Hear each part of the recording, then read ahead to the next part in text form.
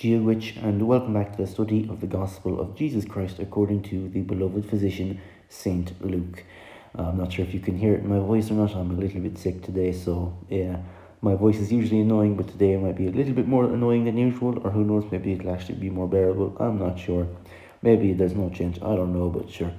Just if you hear a difference in my voice, that's why I've got a cold or something like that. Anyway, that's not going to change anything apart from my voice probably, so I'm not going to be rushing through this or going really slow or whatever. It's going to be pretty much business as usual.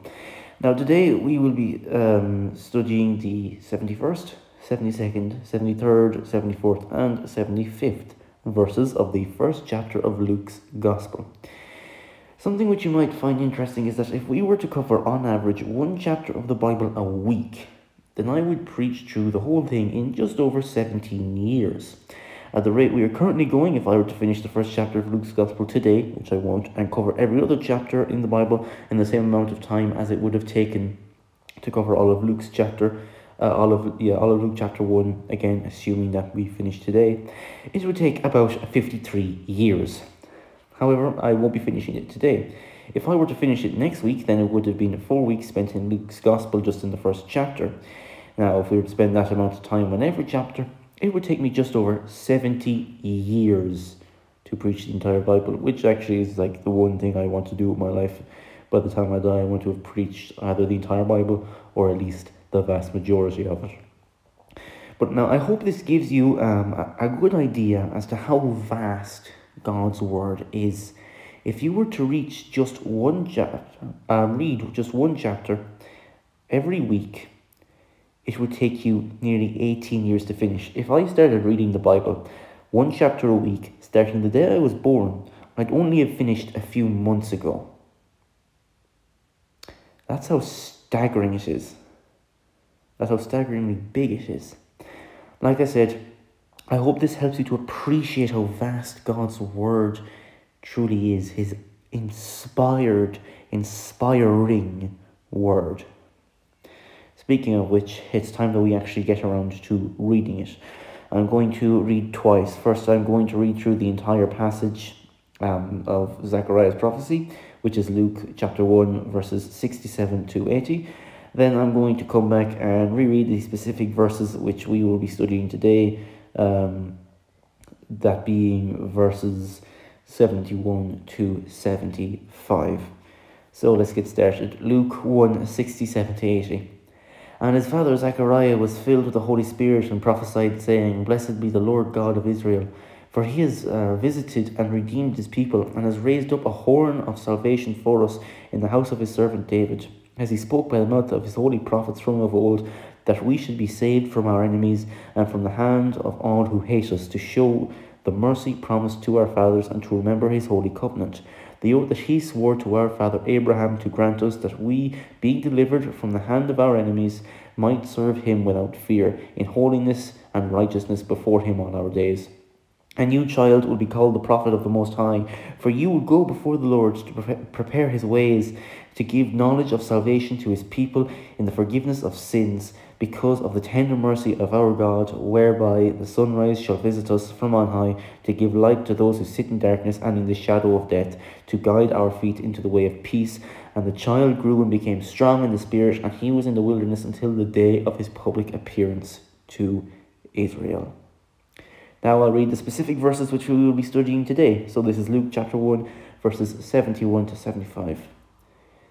That we should be saved from our enemies and from the hand of all who hate us, to show that the mercy promised to our fathers, and to remember his holy covenant, the oath that he swore to our father Abraham, to grant us that we, being delivered from the hand of our enemies, might serve him without fear, in holiness and righteousness before him all our days. Originally, I was only going to do verse 71, which is that we should be saved from our enemies and from the hand of all who hate us. But as I sort of read and reread the surrounding passages, I realized I'll need more than this to just, for context and so on. So I was going to do 72 as well, and then I just did, I said, I'll just do 71 to 75, because, well, I could probably do a full 20-30 minutes on just each one of these verses I think it just makes the most sense to do them all together so that it's just easier to understand the whole thing. So we'll start off with verse 71, and here we're starting off with a promise. Now, this promise sounds like one straight out of the prosperity gospel, and yet here it is. If I were to say to you, I was reading this book, and it promised me that I would be saved from all of my enemies, and then I asked you to name the book, you might say it was something by Joel Osteen or Kenneth Copeland or Joyce Myers or any other one of them, I don't know, Benny Hinn, one of them types. But no, here it is in the Bible. So, what does it mean? Well, I don't think it's promising us earthly prosperity. I don't think it's saying that once you start to follow God and slip the local pastor a bit of the green stuff, if you know what I'm saying, which is what they all claim, all the prosperity preachers, then all of a sudden everyone who is in any way against you in even the smallest sort of a way will suddenly fail at everything you do and no longer be able to prosper over you. Now, I don't think that's what it says. I think it says something different. I believe that the enemy here refers to two possible parties. The first is the devil and his lot, his angels, demons, whatever you want to call them. The second is the unbelievers. Now, I'll start with the devil. Obviously, the devil is our enemy. He caused the fall, for example. However, I think we give him more credit than he's due. You see, we often elevate the devil to being this sort of godlike figure. We act as if he's everywhere, behind every bush or every curtain waiting to jump out. God and God alone can be in more than one place at one time. He's everywhere at one time. The devil cannot be in two places at once. If he's off in America right now, he's not in the room with me. And if he's in the room with me, he's not off in America, for example. He's one entity, one being, and he's in one place. Now, he's got a full army of angels behind him, and they might be off doing stuff all over the place. But the devil himself, he's not, he's not omniscient or omnipotent, whatever the word is. He can't be in two places at once. He's not responsible, therefore, for every sin. Here's a fun little thing. Chances are the devil doesn't even know your name personally. Doesn't know you, doesn't know who you are, hasn't a clue about you. Or if he does, he's not personally involved with you unless you're a higher up. If you're a very public religious figure, perhaps, then maybe. Or maybe not. I don't know how he works. Maybe he goes after the really public religious figures. Maybe he just picks on whoever he can find. I'm not sure. But chances are, well, yeah, sure, some of his angels, some of his demons probably do know about you. He himself probably doesn't. Or at least, I can't imagine that he would. I may be wrong, but that's just the way I see it. I don't think he would. But there comes a problem with saying that the devil is sort of responsible for everything, because we lose accountability, and that's what a lot of people say, is that the devil is responsible for everything. They say, oh, I sinned and the devil made me do it. I did this and the devil made me do it. The devil made me do this and that and the third. That's not how it works. If we actually go back to Genesis and we look at the Genesis account, the devil suggested it. The devil talked them into it. He didn't make them do it. If Adam and Eve had just gone, no, we're not doing that, the devil could have talked and talked and talked and it wouldn't have worked. How do we know this? Well, because the second Adam, which is Christ, was in a similar position. If we look at the situation Adam was in, he was in a garden surrounded by all these fruits, all these things he could have ever wanted. He wanted for nothing, essentially, and at least in terms of food. And the devil comes up to him and says, yes, you can have all these hundreds of thousands, possibly millions of fruits, or you could have this one, the only one in the garden God has told you not to eat. You could have that. And because of man's sinful heart, that's the one Adam chose. You look at Jesus. Jesus was in pretty much the opposite position. He had absolutely no food. He was just coming out the other end of a 40-day fast, meaning he would have been absolutely starving. He would have been ravenous. No food for 40 days. And the devil offers him one piece of food. All he's got to do is take the food and break a promise to God. And Jesus, in his weakened state, his desperate and needy state, said no. Whereas Adam, in his abundant state, said yes. Why? Because Adam was sinful and Jesus was not. Adam's sinful nature made him do it. The devil didn't make him do anything. The devil suggested it. He didn't make it happen. We need to take more accountability for our sins. When I sin, it's on me. It's not on anyone else. It's my sin. Jesus didn't die to take my sins away from the devil, but the devil's sins away from me. He died to take my sins away from me. So we need to be more accountable. And I have a story about this that I usually tell to get this point across. And it's just, I don't know if I want to say sad, disgusting, disturbing, horrible, whatever word. Maybe you can decide after you hear it. So there's this pastor. I won't name names of the pastor, the church, or anything like that, but I used to listen to this guy a lot on Spotify. When I go for my runs, he had hour-long sermons. I'd put them on and I'd listen. This was months and months ago. It might even be close to half a year ago now. I'm not sure. But I used to really like listening to this stuff. And when I guess you could say what's the word I'm looking for? Discernment. That's it. Sorry. My discernment wasn't top notch. Or at least it wasn't where it is now. And so because this guy occasionally gave lip service to sin and to the gospel and so on, I didn't notice a lot of his more problematic theology. I say he was orthodox, but towing the line of prosperity, that sort of a thing, looking back on it now. And he told a story once, or he was doing a sermon, it's not you, it's a Jezebel spirit, or something like that. Basically saying, all about the Jezebel spirit, that sort of thing, which isn't something that's in the Bible. There's a character called Jezebel that's in the Bible, and he was basing this character of the Jezebel spirit off the character in the Bible called Jezebel, but the Bible character Jezebel isn't a spirit, but he was claiming it was. Anyway, so he said, it's not you, it's a Jezebel spirit. If you have sexual urges, it's not you, it's a Jezebel spirit. Sinfully sexual urges, it's a Jezebel spirit. And one of the stories he gave was of another friend of his who was a pastor. And this pastor, he was a fine guy, he was a sound guy, till one day he got a computer, and then he was exposed to all the sexual stuff online.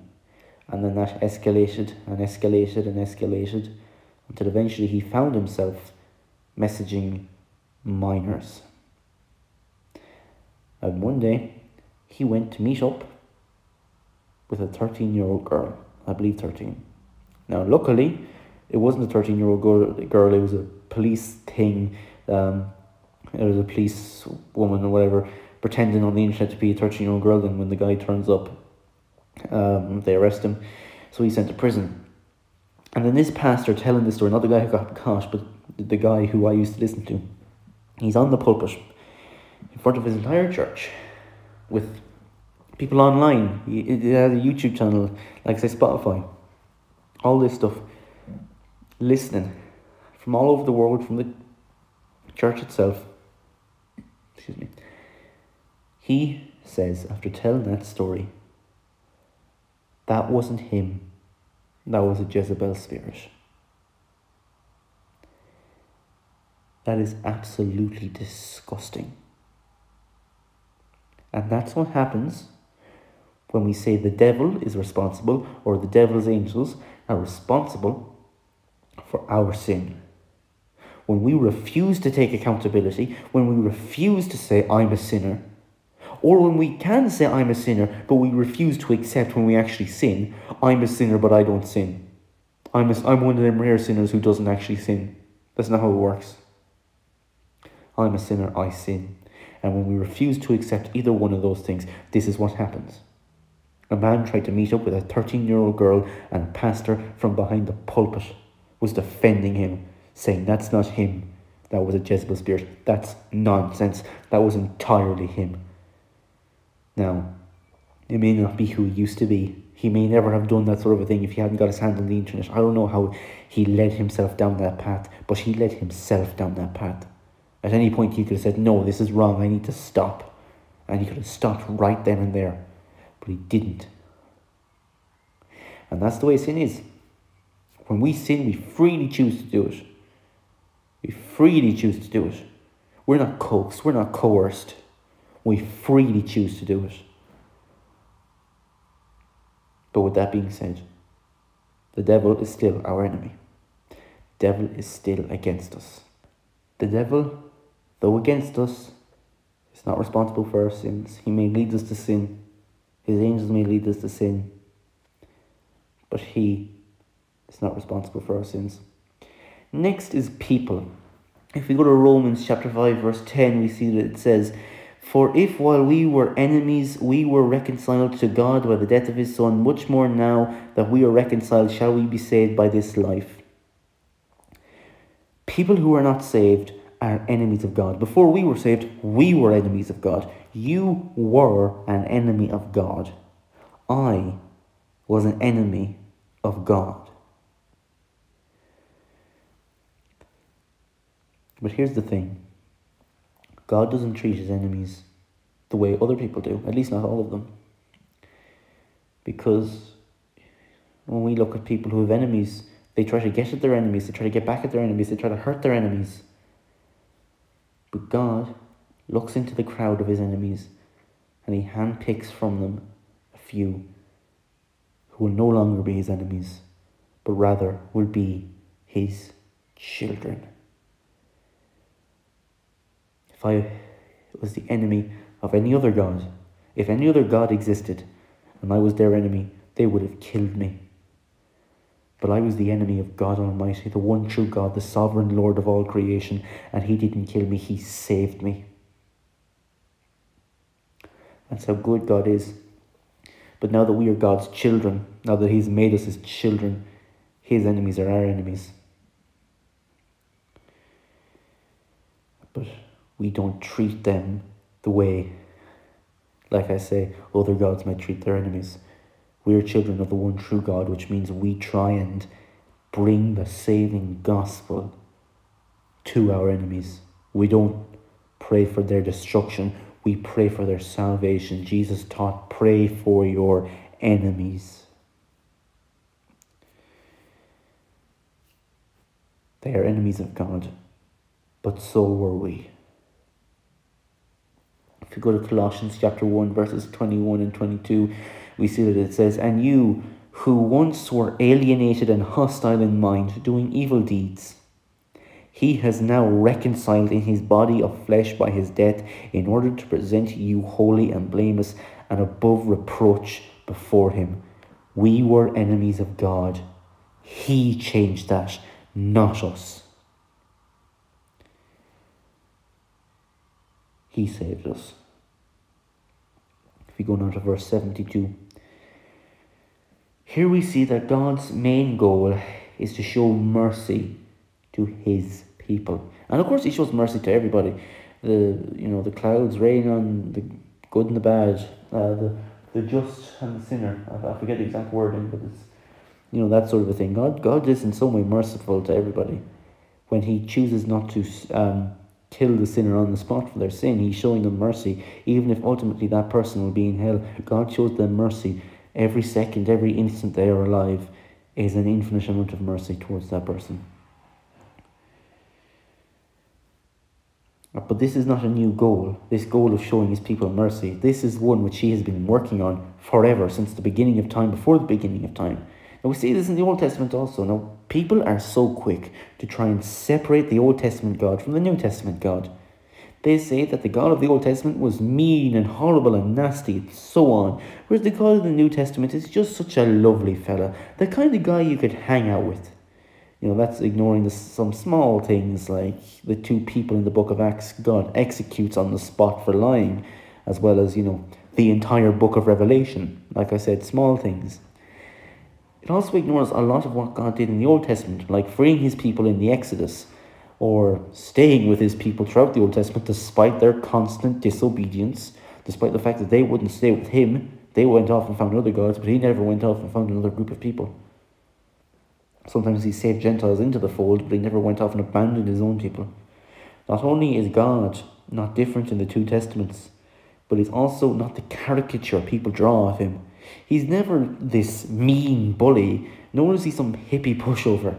He is God Almighty, sovereign Lord of creation, Redeemer and Saviour of his people. He is holy and just while also being righteous and loving. And we need to remember that. Moving on quite quickly now, verse 73, it says, here we see that God made a promise. And as we've noted many times in this series, God keeps his promises. Moving on to verse 74. Here we get a clearer idea of what Zechariah is talking about when it comes to being saved from our enemies. I sort of brushed over it before, but I didn't really go into too much detail. What does it mean to be saved from our enemies? What does it truly mean? I didn't discuss it so much before, but I was sort of saving it from here. To be saved from our enemies, I think ultimately will mean are going to heaven. The verse says that, we'll be saved from our enemies. We'll be saved from their reach. They can't get us in heaven. They can't get onto us in heaven. We won't be focused on our enemies anymore. Now we can focus on God. Now we can focus on worshipping him. And that becomes very clear in the next verse, verse 75. Zechariah is talking about heaven undeniably. Only there will we be in holiness and righteousness. I will read verse 75 for you to show you. Verse 74 and 75. That we, being delivered from the hand of our enemies, might serve him without fear in holiness and righteousness before him all our days. We will serve him without fear. Whatever it is he's talking about, we will serve him without fear in holiness and righteousness. Now, I don't know about you. I'm neither holy nor righteous. I believe that'll change once I get to heaven. I'm being sanctified at the moment by the loving hand of God. I'm not holy. I'm not righteous.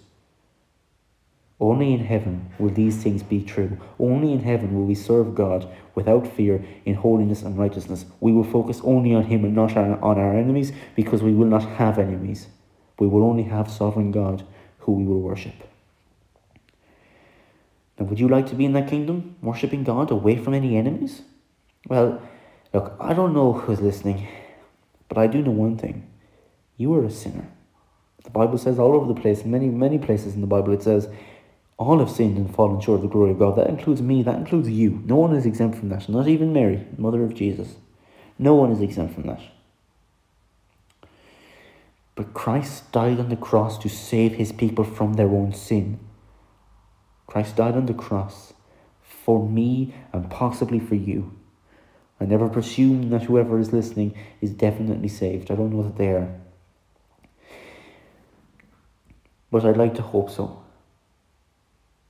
The Bible tells us if you will just repent and believe in the gospel, you can be saved.